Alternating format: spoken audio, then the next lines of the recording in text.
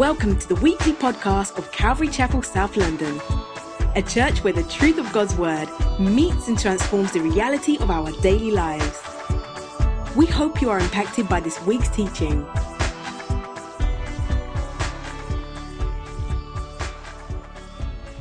We are in a mini-series, I suspect you could say, still dealing with issues with regards to our State of the Church address, particularly with regards to dynamics of discipleship. Would you turn with me to 1 Corinthians chapter 15?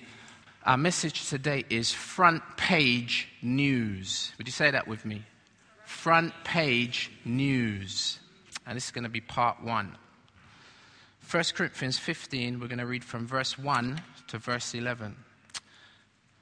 Paul says, "Now I would remind you, brothers, of the gospel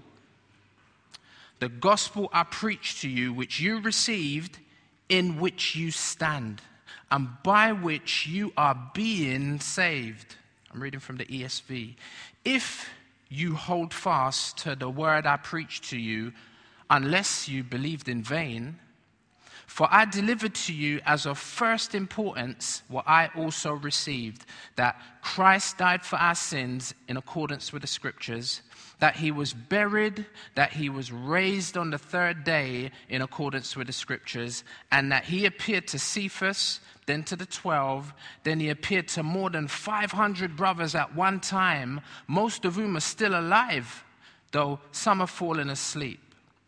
Then he appeared to James, then to all the apostles. Last of all, as to one untimely born, he appeared also to me. For I am the least of the apostles, unworthy to be called an apostle, because I persecuted the church of God. But by the grace of God, I am what I am. And his grace toward me was not in vain. On the contrary, I worked harder than any of them, though it was not I, but the grace of God that is with me. Whether then it was I or they, so we preach, and so you believed." Let's talk about... Now, I know what came up in your mind as I said that, right? That song from the 80s. Let's not talk about that. Let's talk about news. Now, what is one of the most common mediums or vehicles for news today? Not talking about the internet. Age-old, for years and years. You probably grabbed one as you got on a train on the way to church this morning. Oh, is it? I don't know if they do them on a Sunday, actually. Newspapers. They don't do them on a Sunday, do they? It's midweek. Newspapers. Let's talk about news. A common means of communication or a medium for information is newspapers. Now, I know you can read newspapers online, but let's keep it old school for a minute. Ink print on literal white paper. Now, Pastor P told me the other day that he was proud of me because I'm keeping it old school. For those of you that don't know, Pastor P, he ain't really feeling this modern day tech, iPhone, iPad, laptop business, particularly in the pulpit. And with regards to us as a team, I suppose you could say that in this you see unity in diversity in the presbytery, right? Presbytery is just a fancy name for leadership. You ain't going to see Pastor P up here with them kind of technology. Although he might end up eating those words at some point. I don't know. But for the time being, you ain't going to see that. Now, Pastor E, on the other hand, when you see him come up here, he's on the other extreme, right? I can't remember the last time I see Pastor E with his Bible.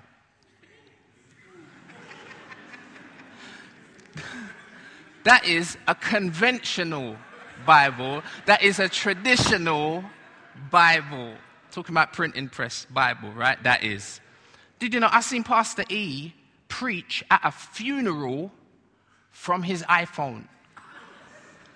Now, here's the thing. Nobody would have known because he was at the pulpit, and I was standing next to him, right? Because I was presiding over the funeral, and he was preaching at the funeral. Nobody would have seen it. It was on the lectern, but I saw it.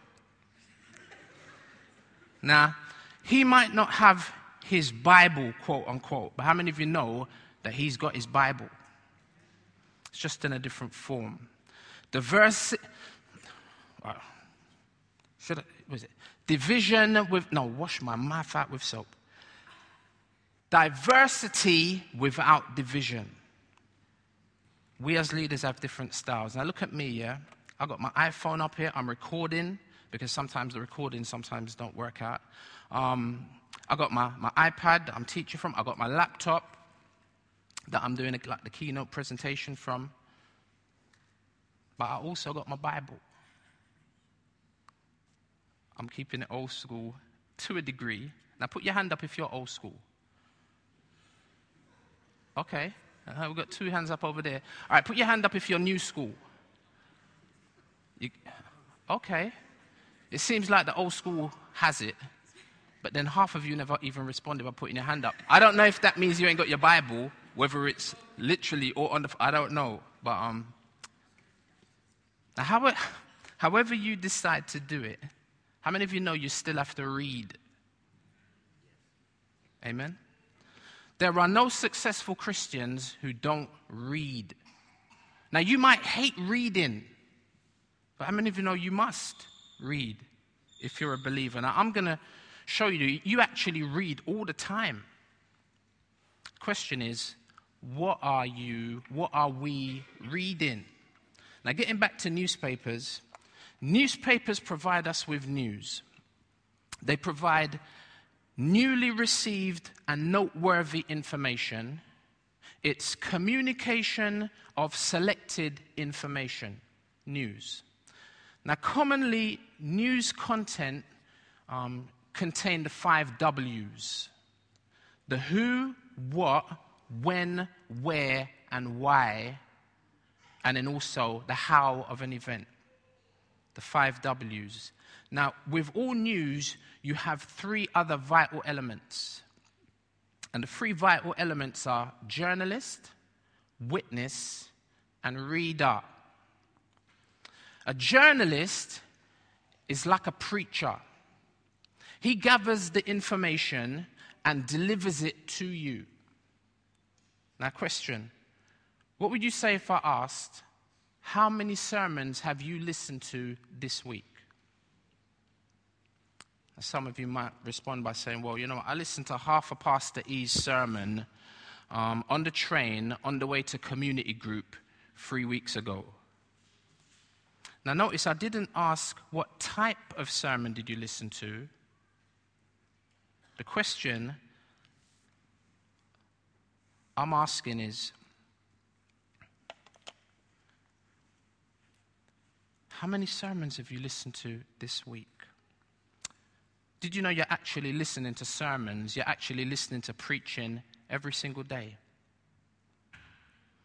Tweets. There's a message in a tweet, even though it's, 150 characters or something? Blogs, if you read a blog, you're listening to a message.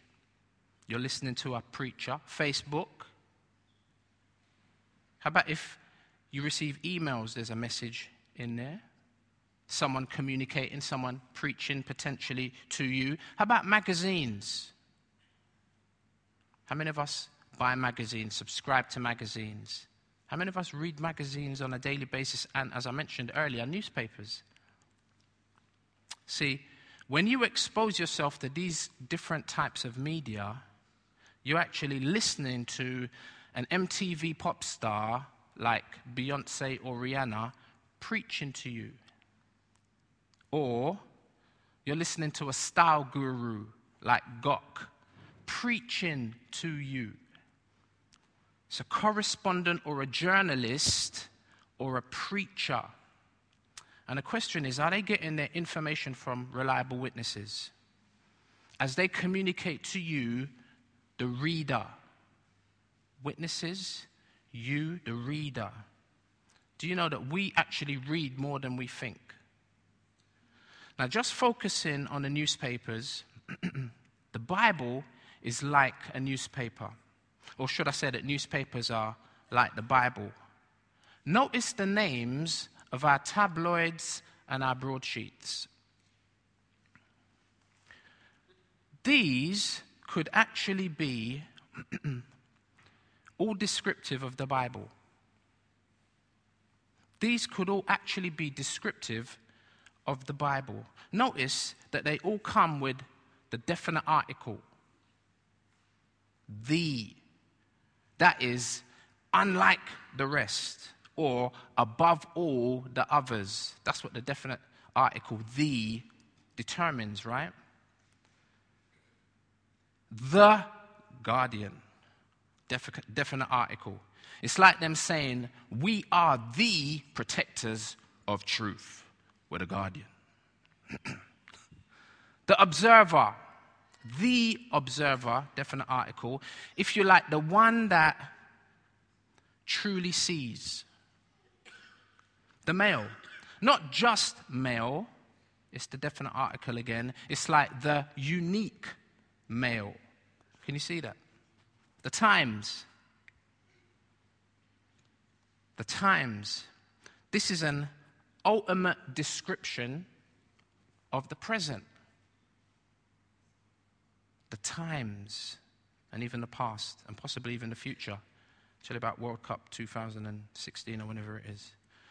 And then the Daily Mirror. Now, I thought the Daily Mirror was definite article. I think it's just Daily Mirror, but it's got the voice of the Daily Mirror there, so take it or leave it. But Mirror, it's like they're saying that this is a true reflection of that which is. Right? And in James, the Bible talks about the Bible being a mirror. Now, I don't know about the sun, right? The S-U-N. Bit of a dodgy paper. But then again, the S-U-N possibly could describe Jesus, the S-O-N, because he is the S-U-N, right? Because he's the light of the world.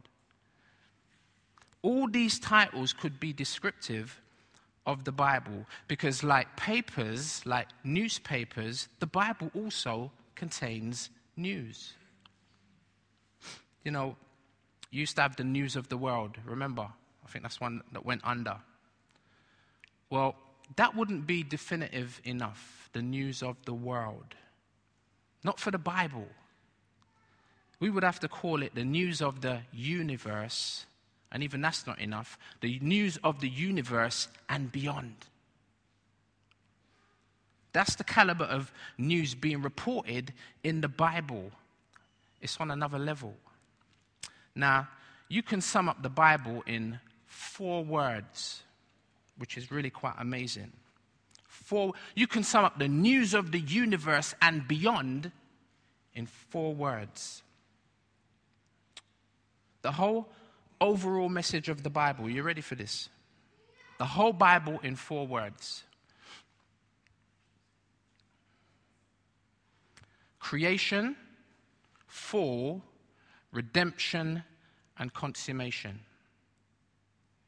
The whole Bible in 4 words. Creation, fall, redemption, and consummation. First of all, creation. How many of you know that God made a good world? And you can see that in Genesis 1. God made the light, he saw that, and the light separated from the darkness, and he saw that it was what? It was good. And the evening and the morning were the first day. And you consistently see that right up to the point where God makes man. And he doesn't just say that it's good. What did he say? He said it's very good. Creation. Now, it says that the earth was without form and void, and in 6 days, God brought order out of chaos. Creation. Now, all of that is in chapter 1, chapter 2 of Genesis, right? Then we have the fall. In Genesis chapter 3, man flopped in the garden, or he fell. The fall. I mean, within 2 chapters of God creating, man flops. That just goes to show you, you know what I'm saying, the depravity of man. It goes to show 2 chapters, and already the man's dropped the ball. the fall. Then we have redemption. Redemption. Now, where do you find that in the Bible? You find redemption in the same chapter you find man falling. Right on the heels of man flopping, here comes God with the answer. Here comes God, da-na-na-na, da-na, to the rescue. Genesis 3, within the same chapter, God promises redemption and restoration. Genesis 3, verse 15, right? They call it the proto-evangelion. Proto meaning first, evangelion, gospel. The first gospel, the first bit of good news amidst the bad news. Right on the heels of the bad news, here comes redemption. And that's what most of the rest of the Bible is about. Redemption. From Genesis 3:15 right up to Revelation chapter 20 and all that's in between is the story of redemption. And what's the last one? Consummation. That is the end of all things. Revelation chapter 21 and chapter 22, right at the end of the book, right? When it all gets wrapped up, when it's all done, when it's all finished, Maranatha. I see Harry put that up on one of the divine comments with regards to the whole end times argument. Like, come Jesus, come quickly. Now, that is an oversimplification, but that is the whole story of the Bible in 4 useful words.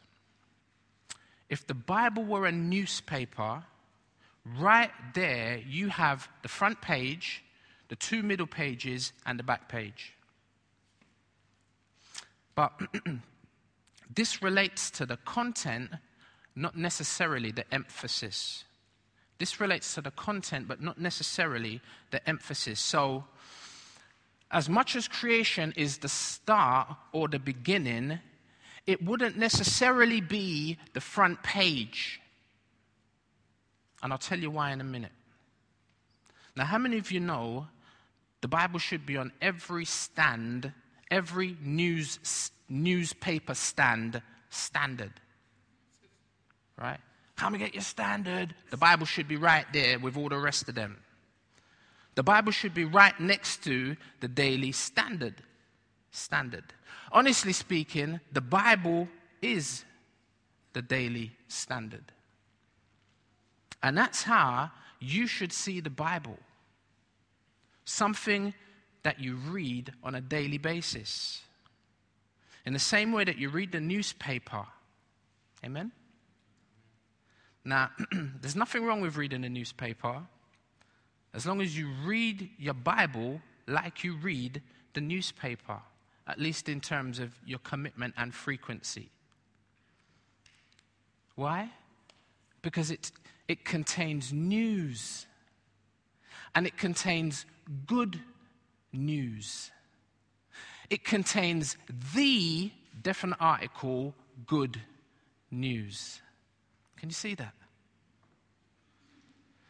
News. It contains noteworthy information. Good news is actually great news, right? I mean, great news is still a gross understatement. And it's the good news. That means it's ultimate. There is no other more important news. You want to talk about definite article? It's the news. Talk about the 5 W's. I mean, apart from being the W, it's the A to Z, right? It's the A to Z of who, what, when, where, and why, and even how. And there is a storyline throughout the Bible. Theologians call it a meta-narrative. Meta meaning big, narrative meaning story. There's a big story in the Bible. How many of you know sometimes it's not really easy to see that? It's not easy to understand the big story. There are 2 books. There's one that's written by a guy called Vaughan Roberts.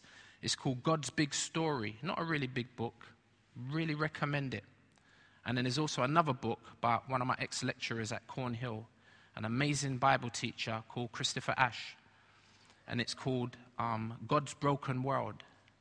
And basically how the Lord is going about fixing it, restoring God's broken world. 2 books on the meta-narrative, on the big story. The Bible is a story. It has a beginning, it has a middle, and it has an end. Can you see that? Jesus himself believed in a biblical meta-narrative or a biblical big story. In Mark chapter 1, verse 15, the Lord Jesus announces that the time has come. The time has come. Okay, well, it sounds like something expected, something anticipated from an earlier time, right? The time has come, he says. He says, the kingdom of God is near. Okay, that sounds as if it's closer now than it was before. He says, the time has come. The kingdom of God is near. So what? Repent and believe the what? Exactly what Paul says in 1 Corinthians 15. Believe the gospel. Believe the good news. According to Jesus, during his time, he is saying that they were in a particular, that they at the time were in a particular part of the narrative, a particular part of the story. And if the time had come, that is then to repent and believe the good news, then, how about now? Do you realize that we are in a particular point in the story? We are at a particular place in his story. And I don't think it would be unfair to say that we're probably very close to that point of consummation. Isaiah chapter 55, verse 6. It's one of them great evangelistic verses. Says, seek the Lord when? While he may be found. That suggests, again in terms of the big story, that he's not always going to be available. He's not always going to be in a place where you can find him. Depending on where you are in the narrative. Seek the Lord while he may be found. Call upon his name while he is near. If you're here and you've never done that, how many of you know for you, that's good news? It was good news for me back in 1989.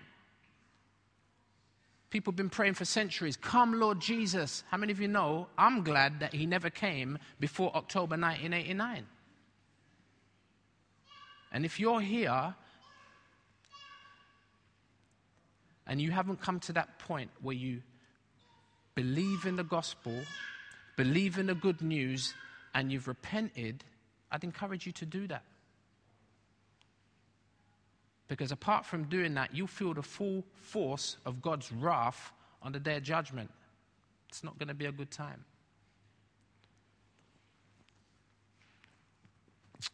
The kingdom of God has finally arrived, and Jesus saw his life as a fulfillment of that plan. How many of you know that Jesus is the central message of the big story? If you like, that is the big news. It's Jesus. I'll be like, read all about it, read all about it. I should go and grab my cap again. Look. This is one of them caps. I think they call it a newsboy cap. And that's them boys that be standing out in the street and they'd have, I don't know, a bag of paper. Read all about it, read all about it. The whole marriage thing being reconsidered in the Commons. Read all about it. Right? That's what we don't hear people say that now. That's what they used to say in the past. Here's the new school lick. I want to sing. I want to shout. I want to scream till the words dry out. So put it in all of the what? Put it in all of the papers. I'm not afraid. They can read all about it. Read. Have you ever heard the first verse of that song? Oh my gosh. I heard this. I mean, I've heard the song, people singing it, and my girl singing it, and whatever. I read the first verse of this song this morning. I was like, wait a minute. I had to put it in. You've got the words to change a nation, but you're biting your tongue. You've spent a lifetime stuck in silence, afraid you'll say something wrong. If no one ever hears it, how are we gonna learn your song? So come on. You got a heart as loud as lions. Rah, that's, my gosh. Is it Proverbs? It says the righteous are as bold as lions. So why let your voice be tamed? Baby, look, we leave that bit out, the baby part. We're a little different. There's no need to be ashamed. You've got the light to fight the shadows. So stop hiding it away. It's Matthew 5. Come on. So I want to sing. Come and sing it with me. I want to. No, I'm only joking. Don't. This ain't X Factor. But you know what? That song, if you like, could be an apologetic for the gospel. That's a defense for the gospel.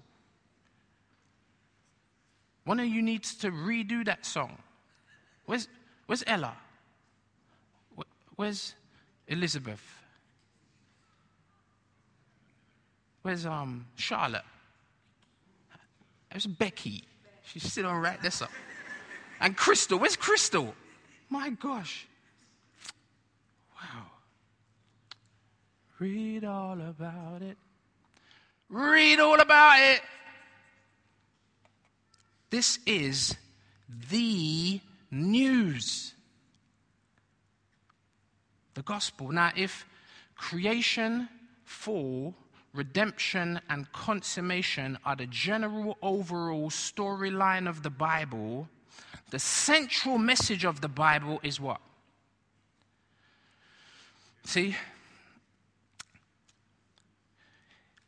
It's the big part, the middle part, the redemption part. It's the part about Adam and Eve, two sinners who deserve judgment because they disobeyed the voice of God. One command, and they disobeyed it. Yet, how many of you know they received mercy and grace? God covered their nakedness with the skin of an animal. That means he must have killed it. An animal was sacrificed to cover them. And yeah, they came out the garden, but that was mercy. How about Cain, who killed his brother Abel? He deserved death, eye for an eye. He should have died, even though that was before the law, right? He should have died. He was deserving of nothing but death, but he was spared. How about an undeserving sinner called Noah, who is rescued by God in spite of many losing their lives in the flood? Mercy, at least on Noah and his family, right? How about Abraham? You know where Abraham come from originally? A place called Ur of the Chaldees, which is modern day, ancient Babylon, modern day Iraq. That's where Abraham came from, and he was over there worshiping idols. He wasn't seeking God. God graciously came to him, chose him to be the father of a nation who would later on be asked to sacrifice his son, Isaac. And Pastor E done it the other day, which is a perfect picture, because Isaac took the wood and put it on his back, and he walked up the hill, asking, wow, I see the knife, I see the wood, I see the fire, where's the sacrifice? Fam, you're it. But he wasn't, was he? Because it was a picture, and God says to Abraham, I want you to take your son, your only son. Read the text, the son that you love. And Isaac wasn't his only son, but there was something going on there. There was a picture of when God himself was going to take his son, his only son, the son that he loved, and he would sacrifice him. And God makes a covenant, a permanent covenant with Abraham. He makes a promise to him that would affect the lives of every individual in the future. Abraham would become the father of all who believe. It says in Romans 4, verse 22 to 25, speaking of Abraham, that is why his faith was counted to him as righteousness. But the words it was counted to him were not written for his sake alone, but for ours also. It will be counted to us who believe in him, that is God, who raised from the dead Jesus our Lord, who was delivered up for our trespasses and raised for our justification. Galatians 3 verse 7 through 9 says, "Know then that it is those of faith who are the sons of Abraham, and the scripture foreseeing that God would justify the Gentiles by faith." You see this whole looking forward, and it's all one story.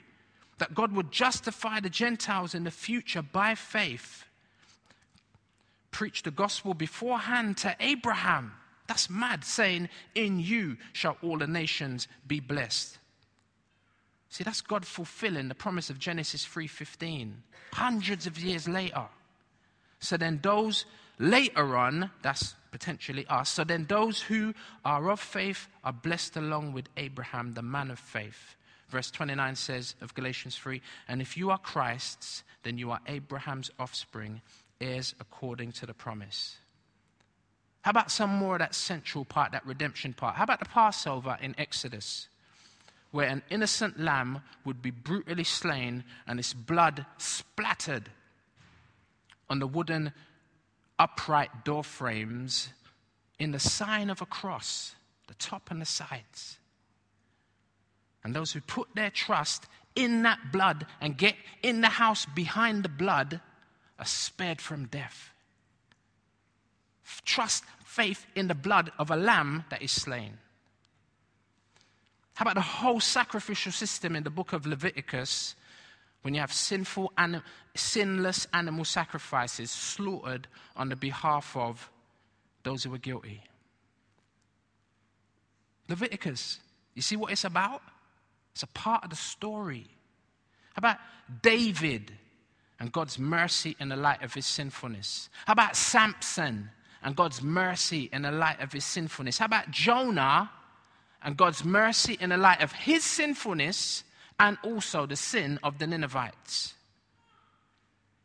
How about Israel's national unfaithfulness, their rebellion that leads to them going into exile? But then they're finally restored. Restoration brought to a wicked and sinful nation.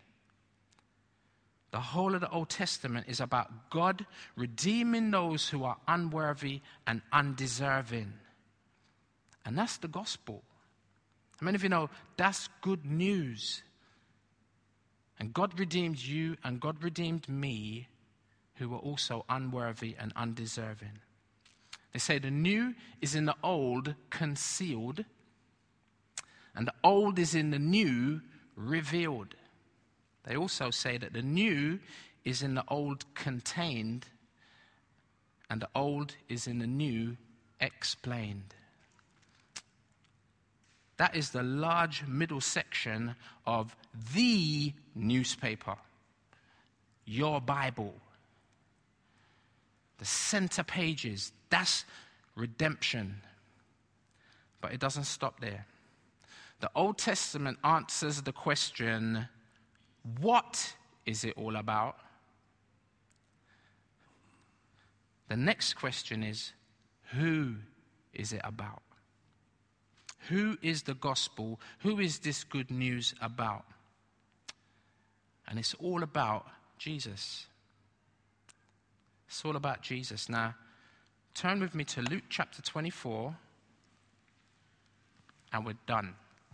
I'm going to read something, Luke 24. Then I'm going to make some statements, then we're done. Luke 24, starting at verse 1.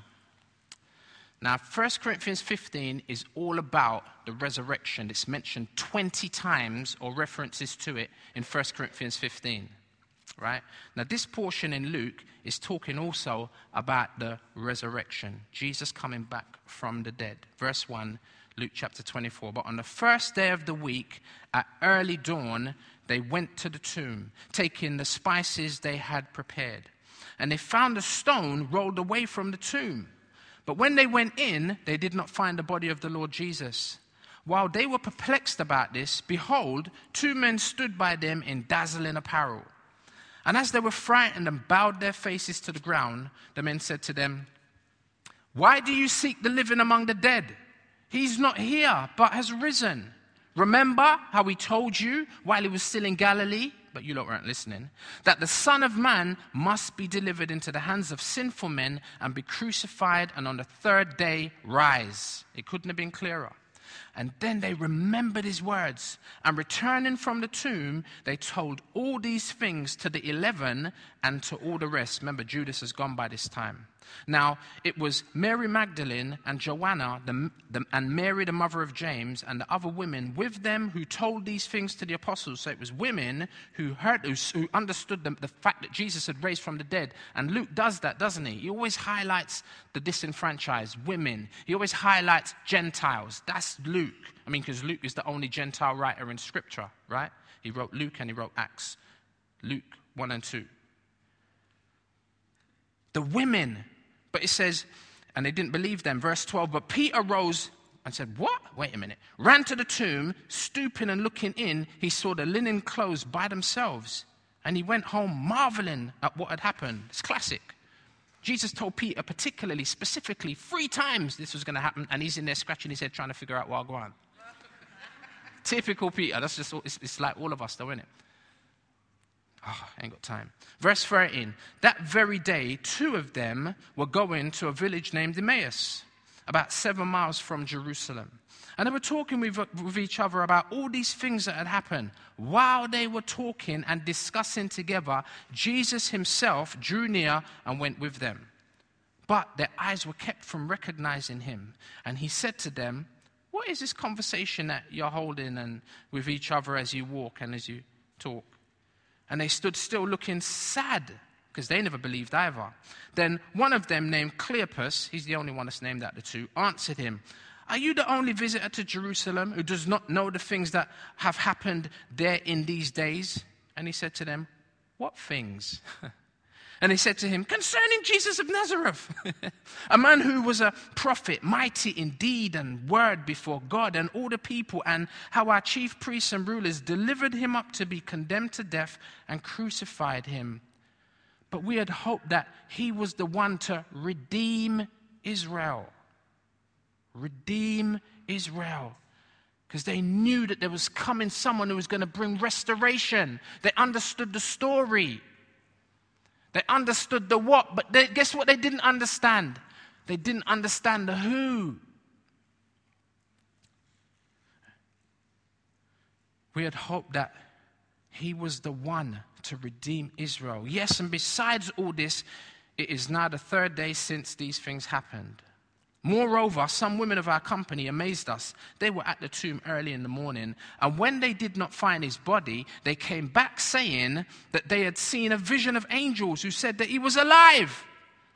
Some of those who were with us went to the tomb and found it just as the women had said. The women were right, like most of the time. But him they did not see.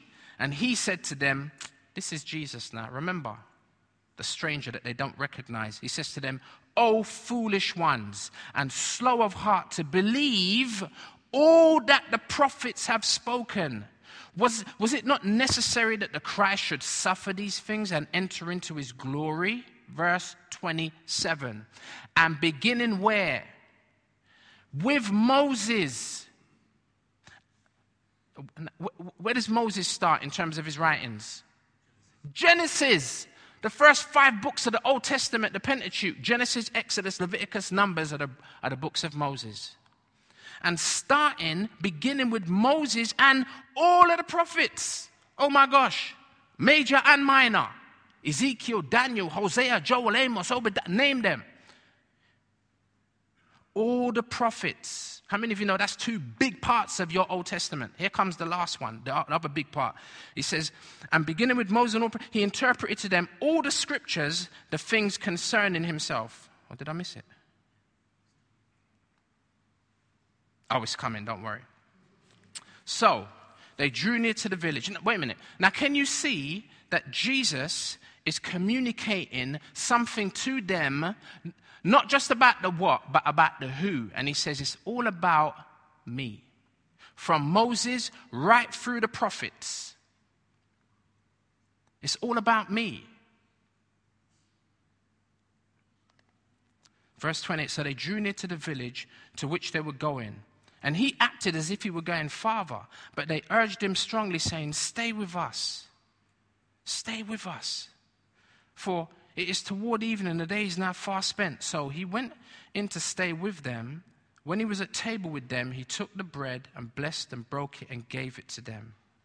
And miraculously, at this point, their eyes were opened. I don't know if they saw the nail prints in his hand. There's a lot of conjecture around this. We don't know. But at this point, they understand who he is. And their eyes were opened, and they recognized him. And he vanished from their sight.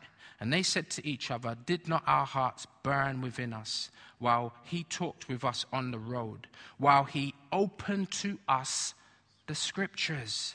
And they rose the same hour and returned to Jerusalem, and they found the 11 and those who were with them gathered together, saying, the Lord has risen indeed and has appeared to Simon.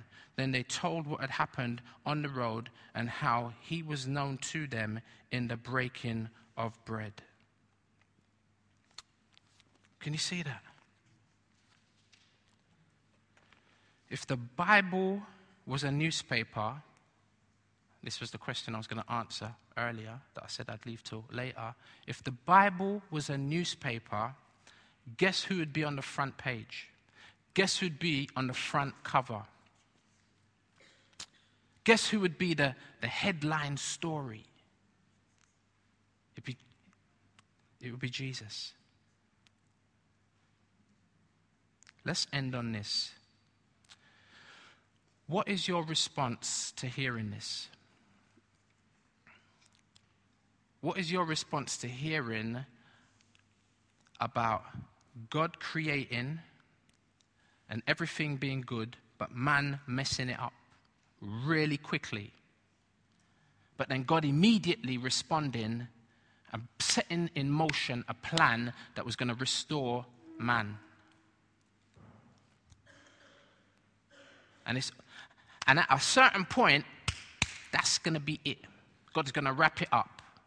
Knowing that that is the story, and Jesus himself, who's the centerpiece of the story, he's the headline, he says, based on the fact that, you know what, the kingdom has now come, he says, repent and believe the gospel. Change the way that you think. That leads to a change in the way that you act. Because if you don't, there will be serious consequences. Now, how many of you know that's good news? If I had to stand before God on the basis of rejecting that, I don't deserve anything but judgment. In the light of God being so good, in the shadow of me being so bad, that's good news. How do you respond upon hearing this good news? Will you believe it? And then as a result, turn away from your sins, because it's those very sins that put Jesus on the cross.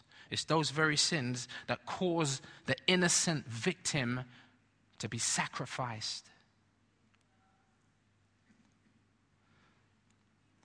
See, the gospel, the good news about Jesus stands at the center of us being a healthy church.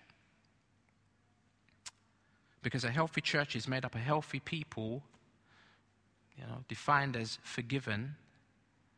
That's healthy. And once we're healthy, we have the ability then to disciple others. That is sharing the good news with other people. That's basically what discipleship is, isn't it? And trying to hold them accountable to that good news if they're willing. God wants us to be healthy on the basis of the gospel, equipped to disciple others in an effective manner. Amen? Amen. Let's pray. Father, thank you for giving us help and insight to a book that is very complicated. And it's a big book. And it's amazing how the beginning of the book takes up so much of the big story, creation and the fall, in 3.5 chapters. And we're so grateful that right on the back of that fall, you intervened. Father, we sometimes don't realize how lost we actually are. We're so lost we don't know that we're lost. And thank you that you came and you intervened. You came looking for that which was lost. Thank you that Jesus came to save sinners. Jesus came to seek and save, rescue that which was lost. And that was us. We weren't seeking you. The Bible says, Father, no man seeks after God. No, not one. Thank you for pursuing us. Lord, some of us, you pursued for a long time. And we resisted you and we stiff-armed you. We weren't interested. But in your love and your grace, you continue to pursue us. No wonder the songwriter can sing, amazing grace, how sweet the sound that saved a wretch like me. I once was lost, but now I'm found. I was blind, but now I see. Father, thank you. Thank you for the good news on the back of very, very bad news. And all because of your mercy and your consistent grace, your steadfast mercy and grace. And it's all to be found in the Lord Jesus. Amen.